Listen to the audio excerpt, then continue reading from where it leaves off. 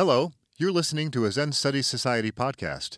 To learn more about our community of Zen Buddhist practitioners, please visit zenstudies.org. Shomon Kattoshu Daiju Soku Audio Sankan Entangling Vines, Case 10. Audio's 3 barriers. Audio Enan asked Ryukei Keikan, everyone has a native place. What is your native place? Ryukei answered, early this morning I had some rice gruel, and now I feel hungry again. How is my hand like the Buddha's hand? Audio asked. I play a lute in the moonlight, Ryukei answered. How does my leg resemble the leg of a donkey? He asked. Ryukei answered. A snowy egret stands in the snow. Their colors are not the same. Audio always presented students with these 3 statements, but no one could give a satisfactory response. Monks everywhere called them the 3 barriers of Audio. Even with the few who gave answers, the master would neither agree nor disagree, but only sit there in formal posture with eyes closed. No one could fathom his intent. When asked the reason for this, Audio replied, those who have passed through the gate shake their sleeves and go straight on their way. What do they care if there's a gatekeeper? Those who ask the gatekeeper's approval have yet to pass through.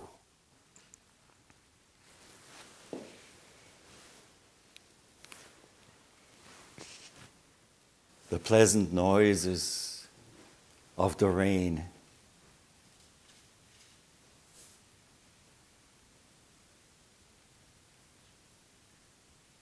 bring freshness on this 5th day of our Hoan session. We've seen sunshine, we have seen snow. We have seen very little in the fog. And now it rains. I suppose the state of your mind have experienced some similar things. The changing of the weather. And it probably rings true in Zen practice and life as well as it rings. One of the things that my father taught me was there is no bad weather. There is only inappropriate outfit.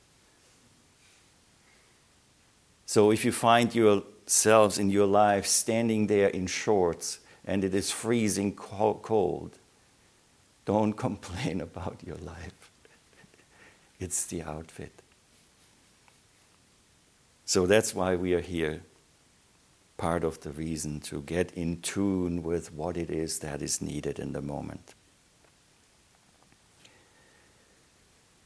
This is such a I feel like I'm looking at all people who have won the great karmic lottery because you are here. You are already winners. First, you are winners because you are of humankind that gave you enough trouble to bring you here, as we heard from Shinge Roshi. And then to encounter the Dharma, or I say Dharma, we say Dharma, but anything that helps human beings develop is wonderful. So for us, it happens to be what we call the Dharma. But there are so many different ways. Take it as a lesson, seeing our friends and our brother monks from Japan. They follow the same practice that we follow, or so do we think, so do they think. But we do things completely different. Different places, different ways of chanting, different ways of doing this and that. But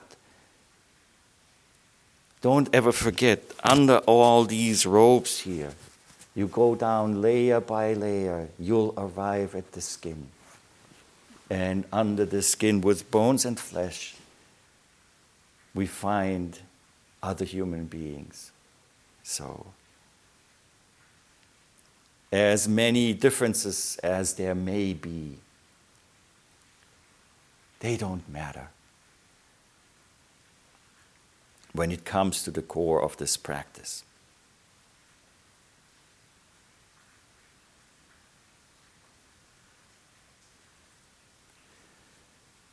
So today, it is case number 10 of this koan collection that's called Shumon Kattoshu, Entangling Vines. If you've been here for some time, you have heard the first 9 cases, and there are over 200 to go. And it is a little different, this collection, than the big collections like Mumonkan or the Hekigan Roku, or even the Iron Flute. Have you noticed the difference? I see some heads moving slightly. No commentary. There is no commentary here. This is like essential koans.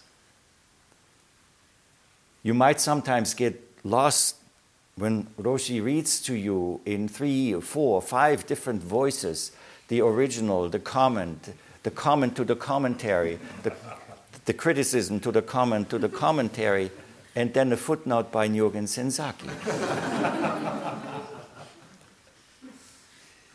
This is much more straightforward, but so it is a different way of presenting the koans. It's more like a catch-all, because when you look at those over 200 koans, you find them in those other collections as well. In the Blue Cliff Record, the Hekigan Roku. You find them in the Gateless Barrier, the Mumonkan. There are many other collections. We don't have to go through all of them. So this case number 10 is interesting. How many cases are there in the Mumonkan?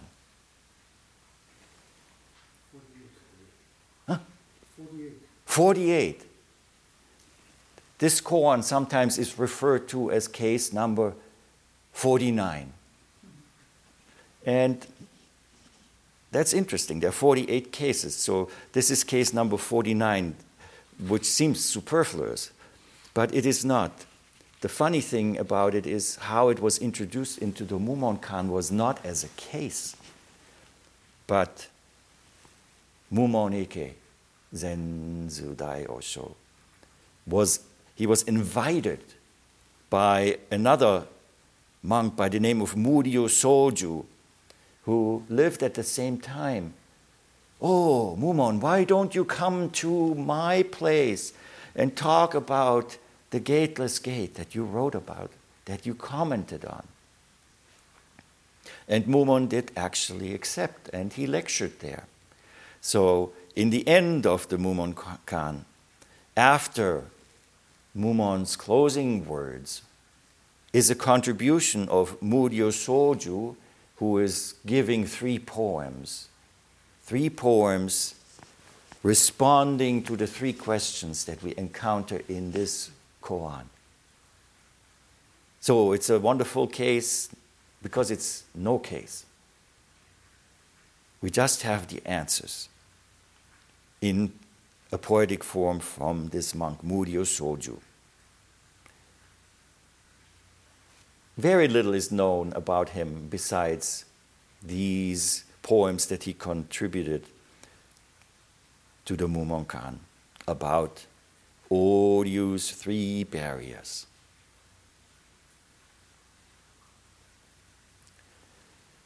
The case is also interesting because there are the 3 questions that are in here. But actually what is presented is Master Oryu asking one of his disciples those questions. So we hear the questions and we hear sample responses. And once those sample responses are over, it says right there that Oryu always presented his students with these 3 statements. But nobody could give a satisfactory response.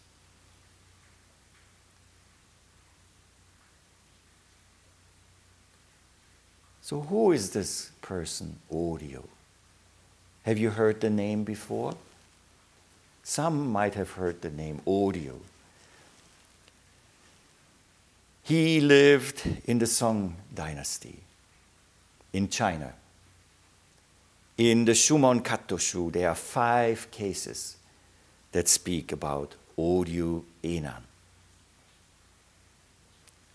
5 out of 200 is an okay number. So he is not one like Joshu or Umon, who have many, many cases all throughout the various koan collections. But 5 is a good number. You know, when Yamakawa Roshi introduced one of the cases from Mumonkan, he talked a little bit about the lineage and how Rinzai Zen came to Japan, who the first person was to formally transmit Zen, and that person actually founded the temple that is in Wakayama prefecture, where Yamakawa Roshi spent quite some time. It sounds a little academic if you think about it, but it's not at all. From the point of view of somebody engaged deeply in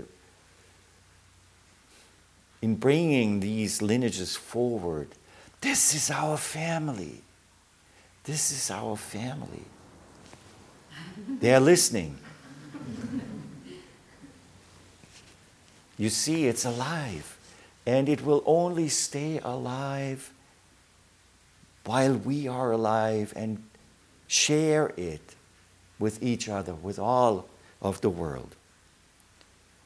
So, this is part of a formal presentation on a koan. It's not a history lesson. You will not be questioned. But maybe there remains some kind of seed that makes Oryu Enan become alive in your imagination, in your recollection, and appear in front of you at some point. Let's see if he asks his questions. What will you say? So Oryu Enan, he lived from 1002 until 1069. He was from the Shaanxi province. He was ordained at the tender age of 11 years. Well, that could mean a lot of things, but mostly it meant many children, many mouths in the family to be fed. You become a monk. Go eat at the monastery. And it wasn't a bad thing, because it was very difficult even then. Either you became a government official and you studied how to do calligraphy, how to read and write, or you were a monk, then you could learn that as well. Otherwise, well, go about your business, produce stuff, farm, pick up the garbage, empty the pails of shit that are all around town. You don't need to read. Follow your nose, you will find those pails. So becoming a monk was not a bad thing. And he studied under a master in the lineage of the most famous Umon Bunen Zenji. And even in the monastery, he was lucky because that master made him his scribe. You saw a wonderful example with Unsan translating what kind of serving in one way position a translator is, but also at the same time what kind of privileged position it is. Because you get to be the conduit of that what is being, in this case, given from one language, from one being through another being into a different language. When we write as a scribe, it's a similar process, but you don't translate it into a different language. You put it in characters, and you put it on paper. And we all heard a wonderful explanation how Chinese characters contain meaning that goes way beyond any literal meaning. We say character, ideogram is a good word for it.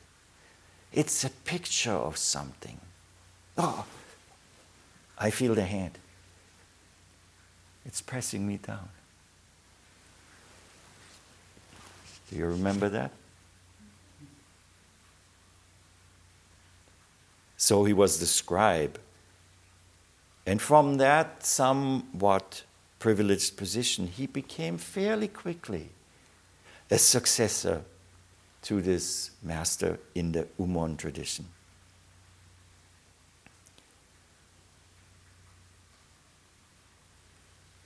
Has anyone been ever, of you, a very gifted child who succeeded very early? A gifted child who succeeded early in their lives?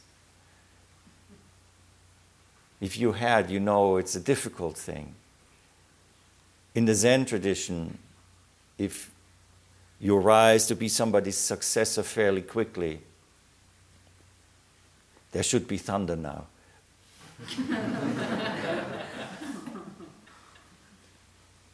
It's not so easy either. So having become the successor, at some point, of course, Odio Enan ran into somebody who severely criticized his teacher. That person's name was Umpo Monetsu. Your teacher, blah, blah, blah, blah, blah, blah, blah, blah. You probably ran into people like that in your lives too. And that's okay. That's okay. If there is something to it, you can't but listen. And what we acknowledge by that, by the listening, is not that we concur with the other person's assessment of the person who we have studied with, but we concur with the knowledge that there's always more to learn. There are always more jewels in this Indra's net reflecting everything. And if anyone ever claims, I've seen it all, you know it's not true. Odio listened. And Umpo Mon Etsu said to him, there is this teacher, Sekiso Soen, whose name we chant every night in the Teidai Dempo service. He's sometimes referred to also as Jimyo, Sekiso Soen.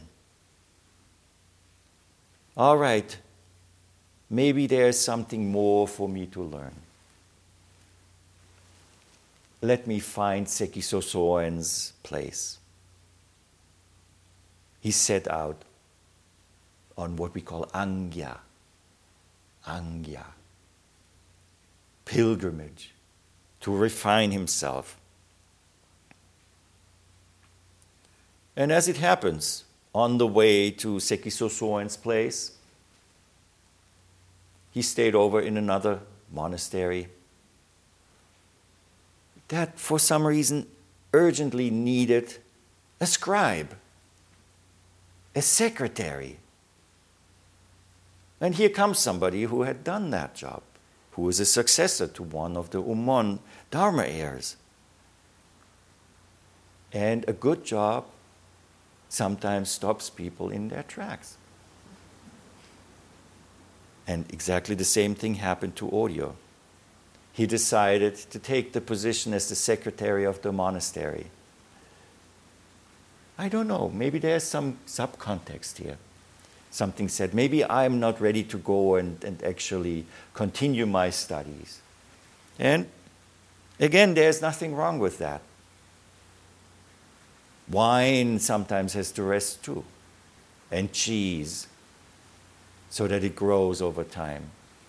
And sometimes we don't even have to be proactively the ones who seem to initiate the whole action that is going on here. The Dharma and the universe will take care of itself. So being the secretary at this place, the priest died. The officials looked for a successor. Who did they ask to come? Jimyo. So Jimyo, Sekiso Soen came and took over that monastery.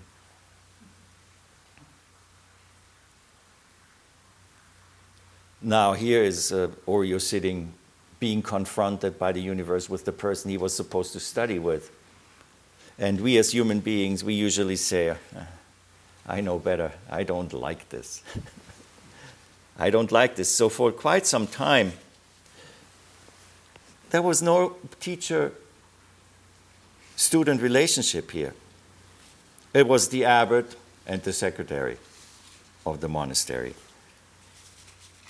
But over time, of course, they got into each other's way and polished each other. And case number 197 in this Shumon Kattoshu recounts how it came to be that Jimyo asked the secretary about his understanding. He said, well, if the secretary has studied Umon Zen, surely he understands it. Tell me, when Tozan was spared 70 blows of Umon's staff, could he have been struck, or should he not have been struck? He should not have been struck, answered Oryo. Jimyo, his face stern, said, if, after hearing that Umon spared Tozan's 70 blows, you feel that he should have been struck, then you should be struck from dawn to dusk, whether hearing the caw of a crow, the cry of a magpie, or the sounds of the bells, the wooden fish and the gong. When would you ever stop getting the stick? Audio, surprised, stepped back. Jimyo said, at first, I thought I could not serve as your teacher.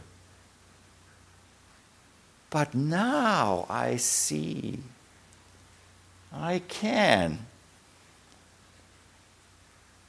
He allowed Audio to become his disciple.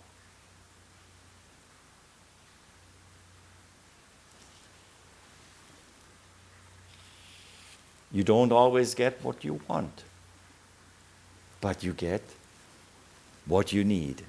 And that happened in this story, how Audio became a student of Sekiso Soen.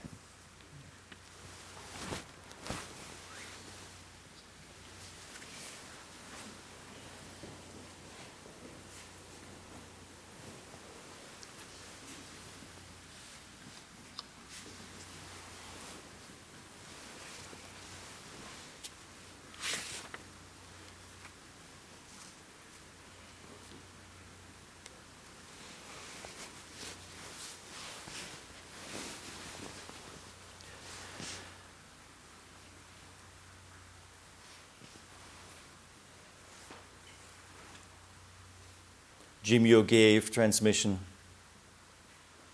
of his lineage to Audio. And the Audio or Audio, it's an O or U, you can read either way. Lineage is one of the main lineage of Rinzai Zen. And if you remember, Yamakawa Roshi spoke about how Rinzai Zen first came to Japan. And who is it? Do you remember? Myoan Eisai, or sometimes it's read Yosai.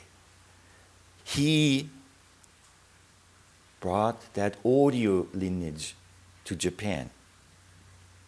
Eisai lived from 1141 until 1215, and this is the first formally transmitted Zen lineage in Japan. But this person does not appear in our Teidai Denpo. You know what that means? We are from a different lineage. And that lineage starts at the same time as the Audio lineage started. Because there was a Dharma brother of Audio Enan by the name of, now try to think, Sekiso Soen. Come on. Yogi Hoe. It's the Yogi lineage. Think of baseball. Yogi Hoe. Yogi Hoe started the second lineage that then continued through time with all the names that we chant, and came the last ancestor who we have in China is before the third bell, Kido Chigu. And then we have the Daio Kokushi, that who we heard about. Kido Chigo had the student from Japan come. In 1265, he gave transmission to Nampo Jomyo, and our lineage came to Japan in 1267. Yogi Hoe's lineage. Now there's another interesting thing here, because just maybe 2 cases or 3 cases back, we had a different discussion of 3 barriers that also interestingly happened to be just 2 cases back in the Mumonkan. Tosotsu's 3 barriers. And the interesting thing is that Tosotsu's teacher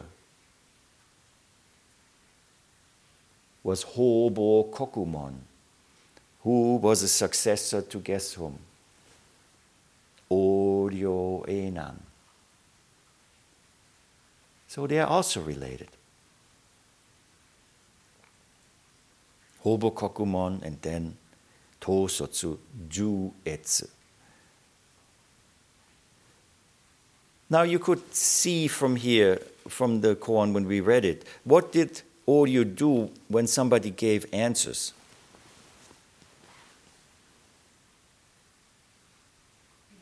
Well, you impersonated very well.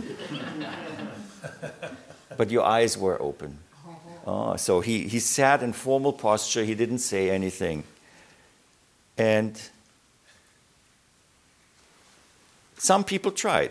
And we heard a couple of these answers here. This Ryukei Keikan gave some of the answers. He is one of his later successors. But let's look at those questions that we have here. It's translated, this is the translation I'm using, is from Yuho Thomas Kirshner, who is a New Jersey-born American who went to Japan and who Roshi and I and a couple of other people had dinner with 2 years ago in Kyoto. And he translated the Shumon Kattoshu into English. It's very helpful to have it. And here's how he translates it, the question. What did I say? Everyone has a native place. What is your native place? Other translation in this context look at the characters that are sometimes used also for karma. Everybody comes into the world under certain karmic conditions. And just yesterday, Roshi talked about that in the context of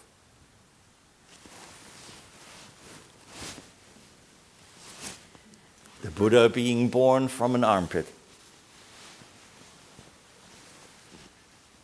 Everyone has a native place. What is your native place?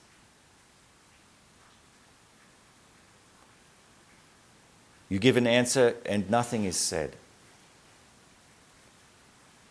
So people get very curious if somebody does something like that. And eventually somebody will come and ask, why are you doing this? Explain yourself. Explain yourself. And here's what Oryu Enan said. Now listen up, Mr. Trump.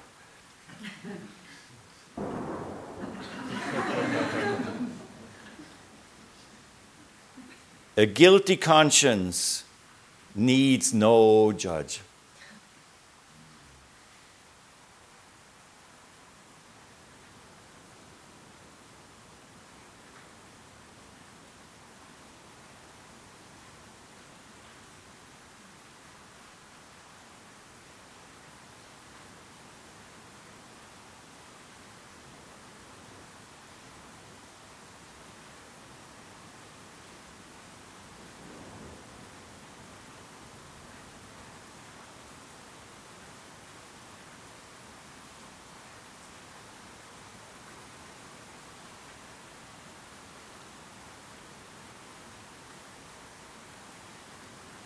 It cannot be said in any other way.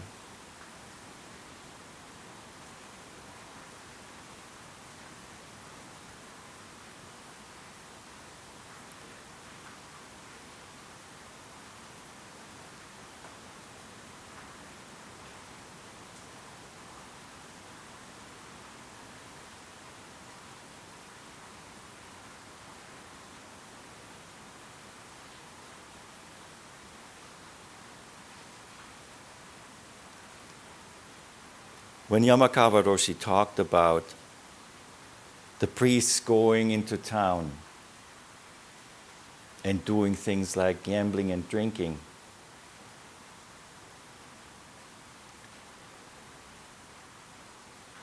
we should not take that as a superficial statement. In the same way that he encouraged us to not take our practice in any kind of superficiality.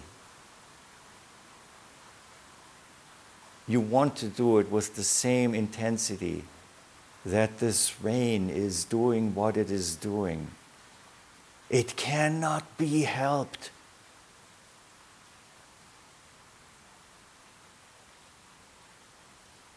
The rain doesn't intend to do anything. It just rains.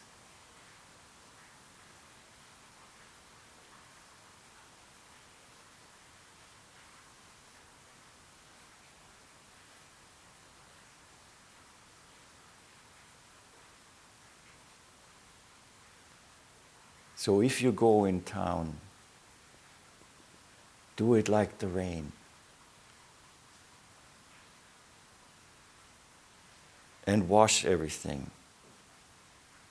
And nourish everything that is so imploringly thirsty amidst all this water.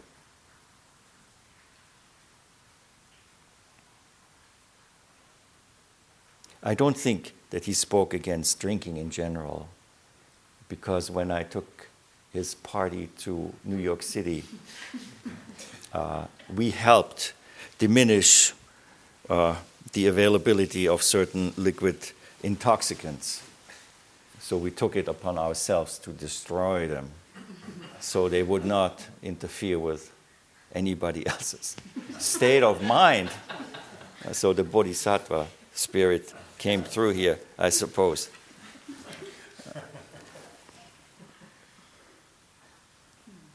But now, without speaking about it lightly, the intoxication that he was talking about is the biggest intoxicant that there is, for which, I don't know if you knew that, but you are all here in rehab. We are all here rehabilitating ourselves from that intoxication of what? Thinking.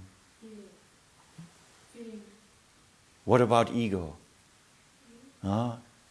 Thinking is okay sometimes.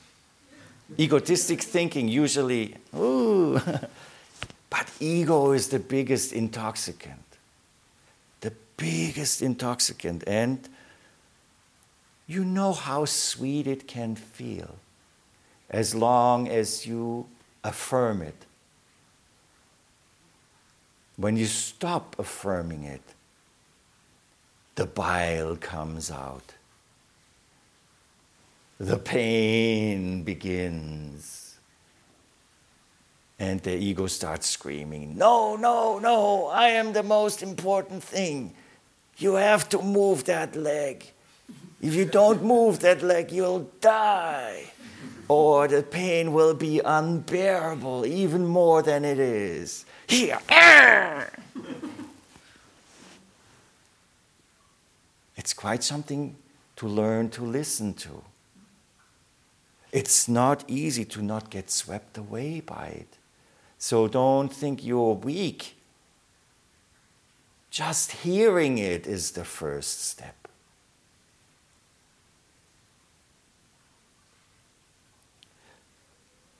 Sometimes people come to the Zendo who are in recovery for substance abuse. And sometimes they introduce themselves and say, hi, I'm Peter. I'm an alcoholic. And so I bow to them and says, hi, I am Dokuro. I'm an egotist. And Peter says, oh, well, I'm not. So I bow to him again and says, well, so you're an alcoholic and a liar. We all are egotists. We need to be at times, but we need to learn where it belongs and where it does not belong. That is really, really important. We all could be crazy, called crazy. And, well, there's something unique about it. But it can't be That what rules everything we do. You know, intoxication comes with what afterwards? Hangover. That sounded so authoritative. Hangover. Hangover, terrible headaches. And from what is the cosmic hangover called? Karmic conditions that are changed, that come into existence.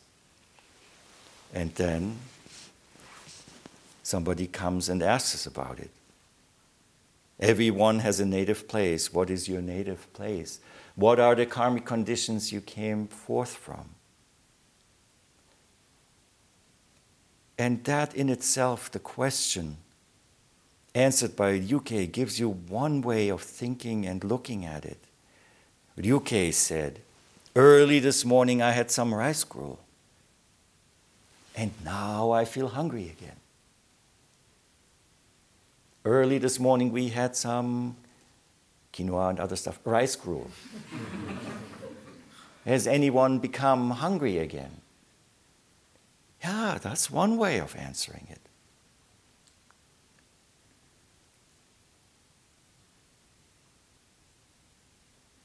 Another way to answer is to just look at oneself and see that in this moment where we are sitting here together in front of the images of the Buddha looking at us, Edo Roshi, teachers, Innen teachers, wise people on the right-hand side of the Butsudan, images of practitioners on the left side, even acknowledging, I don't know if you ever noticed that, if you look at the ihais, the little plaques that we, every morning with the Enmei Juku Kanangyo, when the bell is rung, all of them are called into our hearts and minds in presence.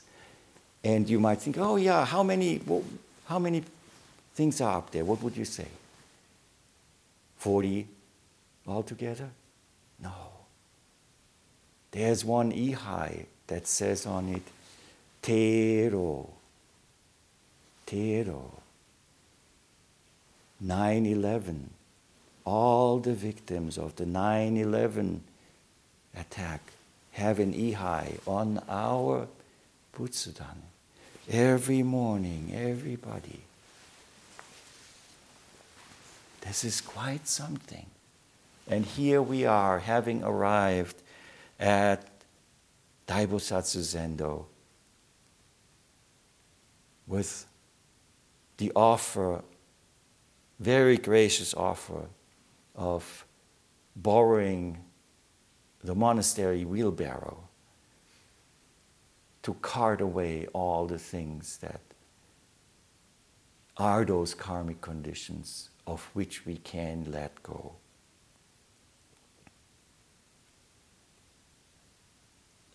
And that's important to know, of which we can let go. It's not all up to us.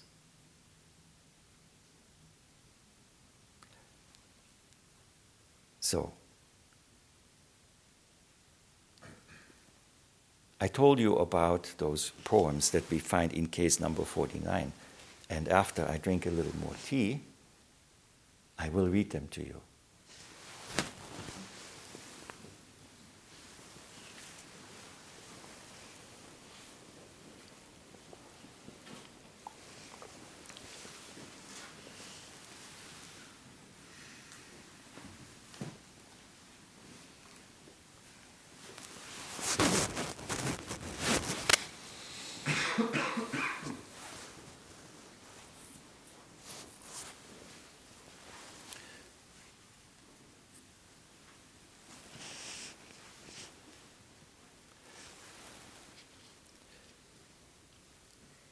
All right. Before the poems, I want to just quickly visit the other two questions and answers that we got from Ryukei because they're wonderful examples of answers that were not judged. They were not judged. He didn't say anything. He just sat there. How often do you take it as disapproval if somebody doesn't say anything? We generally do, don't we? You know what that means for us? Don't do that to others. Say something. Oh, wonderful. I don't know about that. Already that is so much lighter than not saying anything. There are words in this world. Use them for good ways, for not fixating, for not letting others make assumptions, intents. How often do we even know what our own intent is in doing something? And then we start projecting it onto other people. And you know what happens when we do that? Ouch. Ouch? What happens? Yeah, that will happen anyway. But what do we look for? What is the worst thing I myself can think about in myself, and then I start projecting it onto the other person, because that's what I would have done.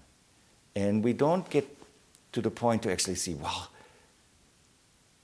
use that self-discovery to look at yourself and not to judge others. It's always something when judgment is such a great opportunity for us to see through the workings of our heart-mind. Take your judgments very much in stride and be open about it to yourself. And most of all, learn for yourself that at this moment it might be true or the appropriate thing, but that moment is over. The universe doesn't follow the law of precedence. Oh, this is how it was before. No. Look fresh at every situation. So even though Audio didn't say anything to UK's answer for the first question, the early this morning I had some rice gruel and now I feel hungry again. He continued with his second question. How is my hand like the Buddha's hand? The hand. I play a lute in the moonlight. Lute playing is wonderful on a lake with the moon in China, in one of those wonderful paintings that you have later in the Tang Dynasty.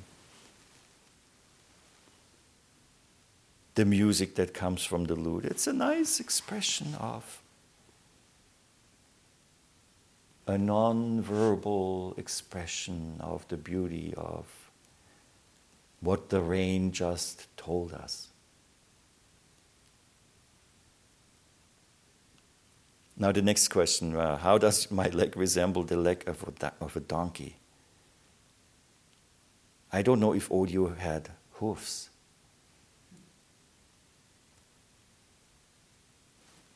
Probably not, or maybe it was very hairy. He didn't shave his legs. The UK answered, a snowy egret stands in the snow. Their colors are not the same.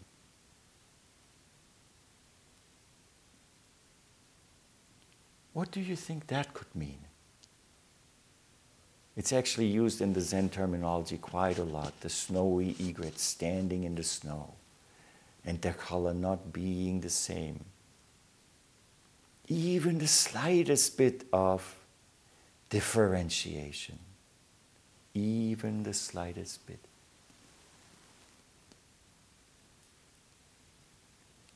But here comes case 49. How is my hand like the Buddha's hand? Feeling the pillow at the back of my head, I gave spontaneously a loud laugh to find my entire body all Buddha's hand.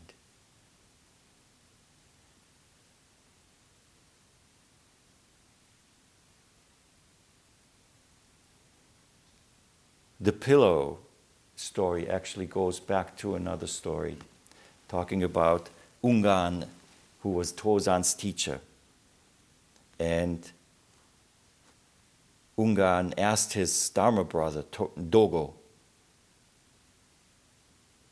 and look at the picture here on the wall, because what does the great Bodhisattva of mercy, Avalokiteshvara, Kanzeon, make with all those hands and eyes of hers? Dogo said, it is just like feeling for one's pillow at the back of one's head at dead of night. Ungan said,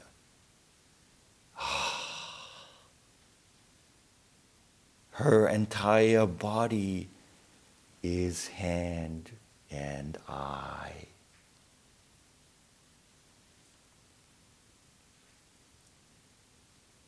So are we, the hands and eyes of the great Kanzeon Bosatsu.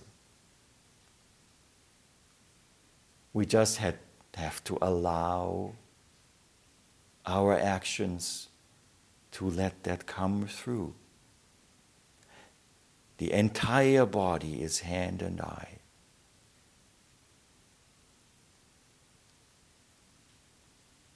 How is your hand like the Buddha's hand?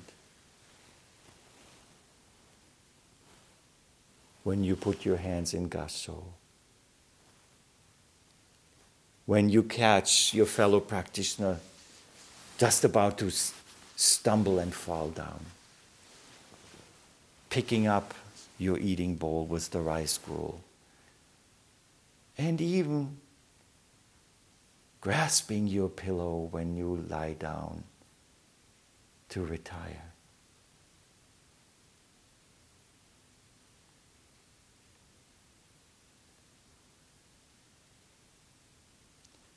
The second question. How does my leg resemble the leg of a donkey?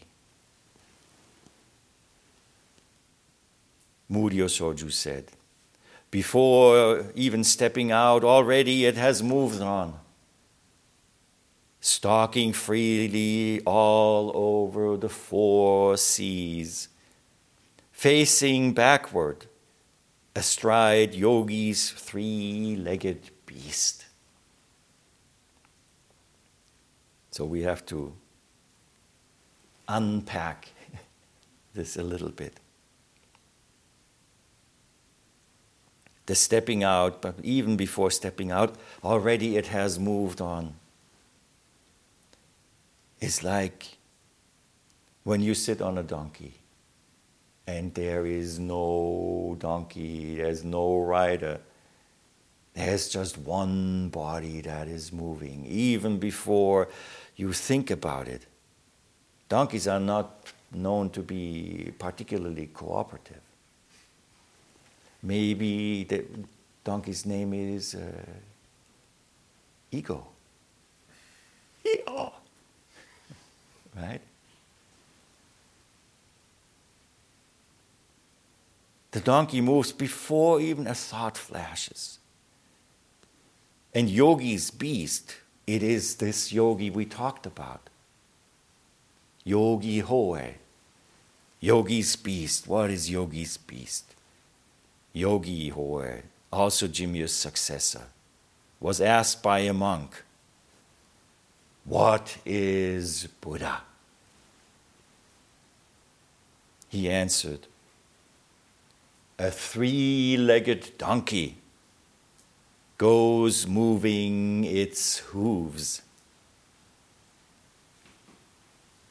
And what he meant, the three legs of the donkey, are the Dharmakaya, the Sambhogakaya, and the Nirmanakaya, the three Buddha bodies. We recited yesterday about the Dharmakaya in the Ambrosial Nectar verse.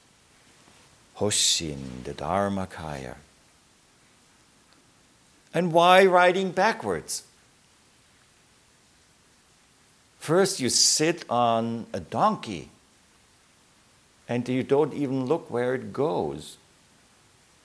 Does it sound somewhat familiar, that riding backwards phrase? Have you heard that anywhere before? Maybe not with a donkey.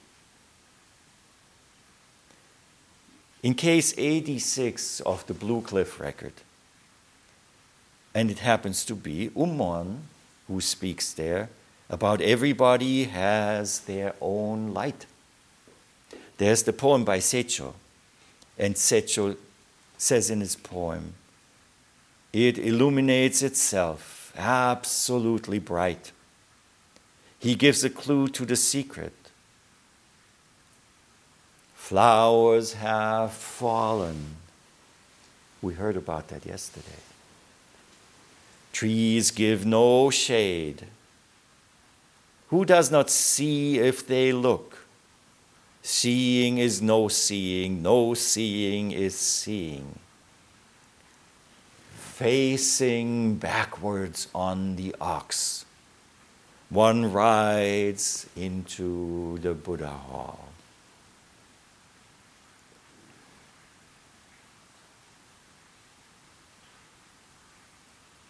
Facing backwards, riding the three bodies of the Buddha. That's how our legs resemble the leg of a donkey. Here's the last question, which actually is the first question in the case, but in the Mumonkan it happens to be the last. Everyone has a native place. Where is your native place? Each expresses her original nature before her thoughts arise. Prince Nada broke his own bones and gave them back to his father. Did the fifth ancestor have a father? These are the karmic connections. Prince Nada's story about taking a bone out of his body and returning it to his father, and cutting some flesh off his body and returning it to his mother. And then after that, further going forward with practicing to redeem them. Karmic conditions. Sometimes we think that the Pali Canon and the Theravada Buddhist understanding of karma is different than the understanding of karma that we hear in the Zen tradition, but it really is not. Even in such places as the fourth of the Nikayas, which is called Anguttara Nikaya, there is writing about karma. So in the Anguttara Nikaya, supposedly Shakyamuni himself said, "Intention, I tell you, is karma. Intending, one does karma by way of body, speech, and thought."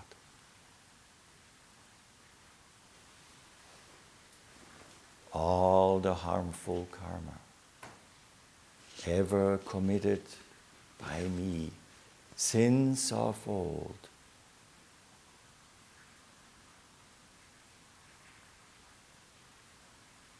This could not be any closer. This is the teaching of the Buddha.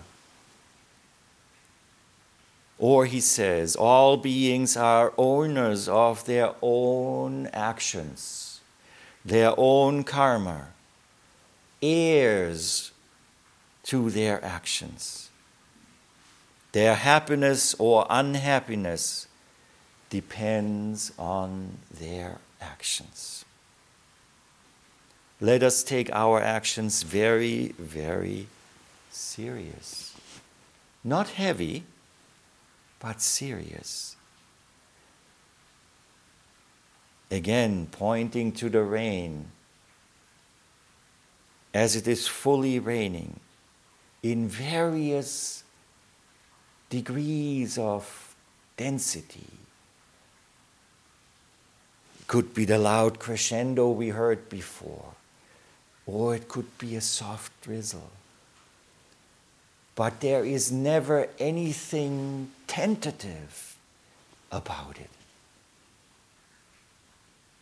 Even if your zazen is just like fog. There somebody said, even if you walk through the fog, you sit in the fog, your robe will be drenched and you will be thoroughly wetted. So no judgment is necessary. That was a terrible round of zazen. But the one before, that was great. I see the picture here of Maureen, who would throw people out coming into Doksan to her and telling her, my zazen was so great. Get out of here!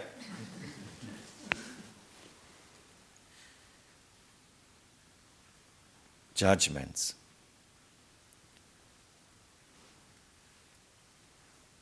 And principles and all of that, we might as well be the tree in those four walls of the character that Yamakawa Roshi talked about.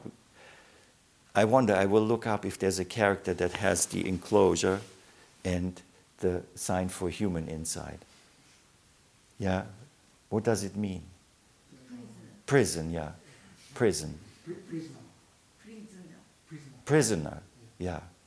We should have that right here on our foreheads, especially if we think about it. Prisoner. Prisoner of our own chains. Now let me tell you this quick story here there was this Japanese family who lived in Massachusetts, and they were very devoted to Zen Buddhism, but also very devoted to being macrobiotic. You know macrobiotic? Yeah. Michio Kushi and his family actually lived in Boston, and they developed this system. It was interesting because you spend a lot of time cooking. I think it didn't taste particularly good. It had to be local and all of that. It was very elaborate. And one of the stunning things is that you could smoke. Yeah? In fact, Mr. Kushi's daughter, one of them, she ended up dying from lung cancer because she smoked so much. It's very bad advertisement. But this family wanted to sponsor a Zen temple in Massachusetts. And so at that time, they reached out to Sasaki Joshu Roshi.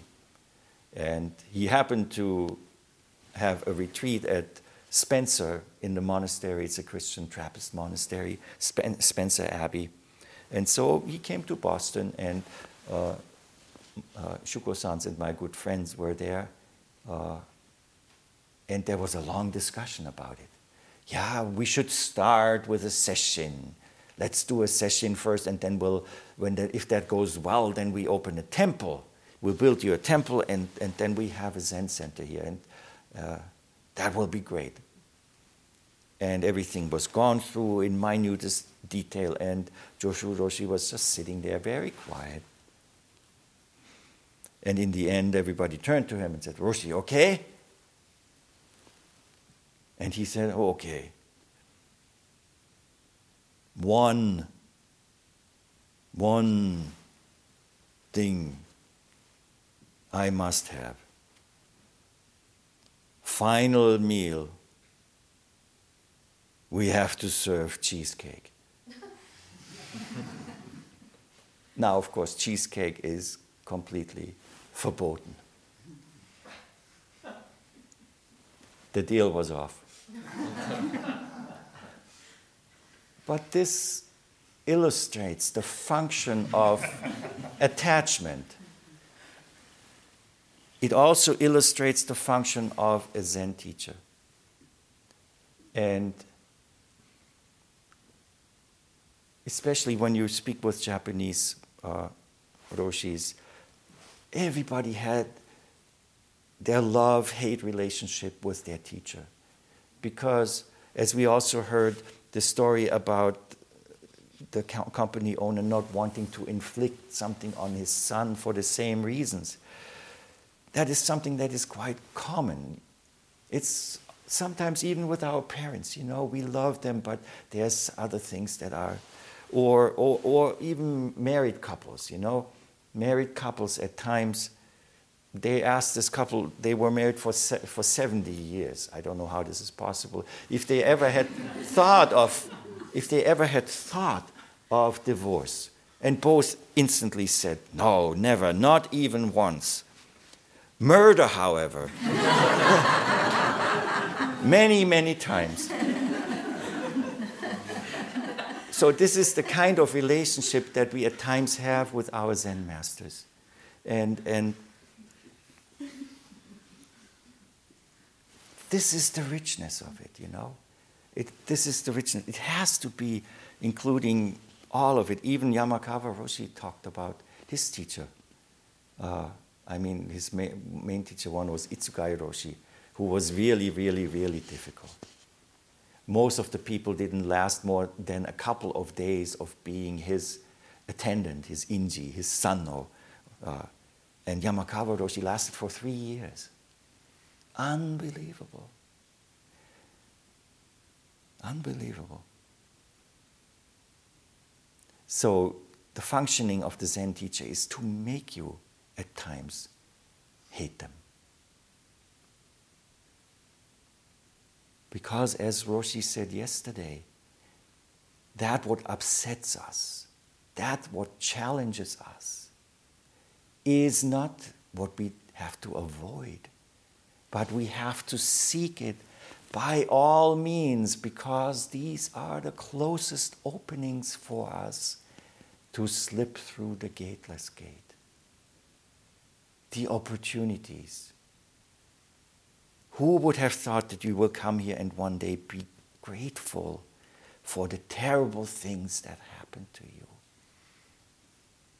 The Diamond Sutra says it. Look it up after the session.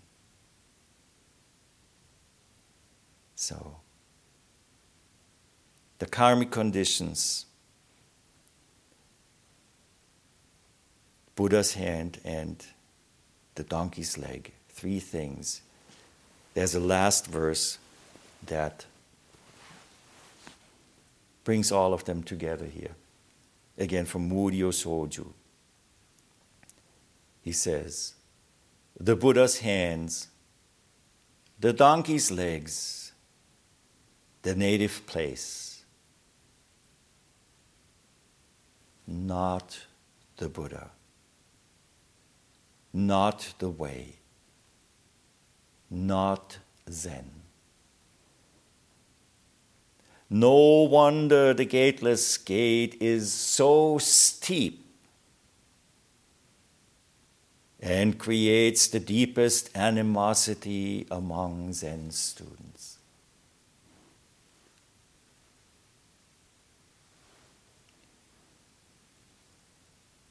in this remaining time of our formal session, seek the challenges that you can face. Welcome them. You have come to the place where the word animosity goes beyond the judgment of like and dislike. This, with our human form, with having encountered the Dharma, is rarely met with. Hoon Suru, requiting the Dharma debt of all past, present, and future generations. Let's do it.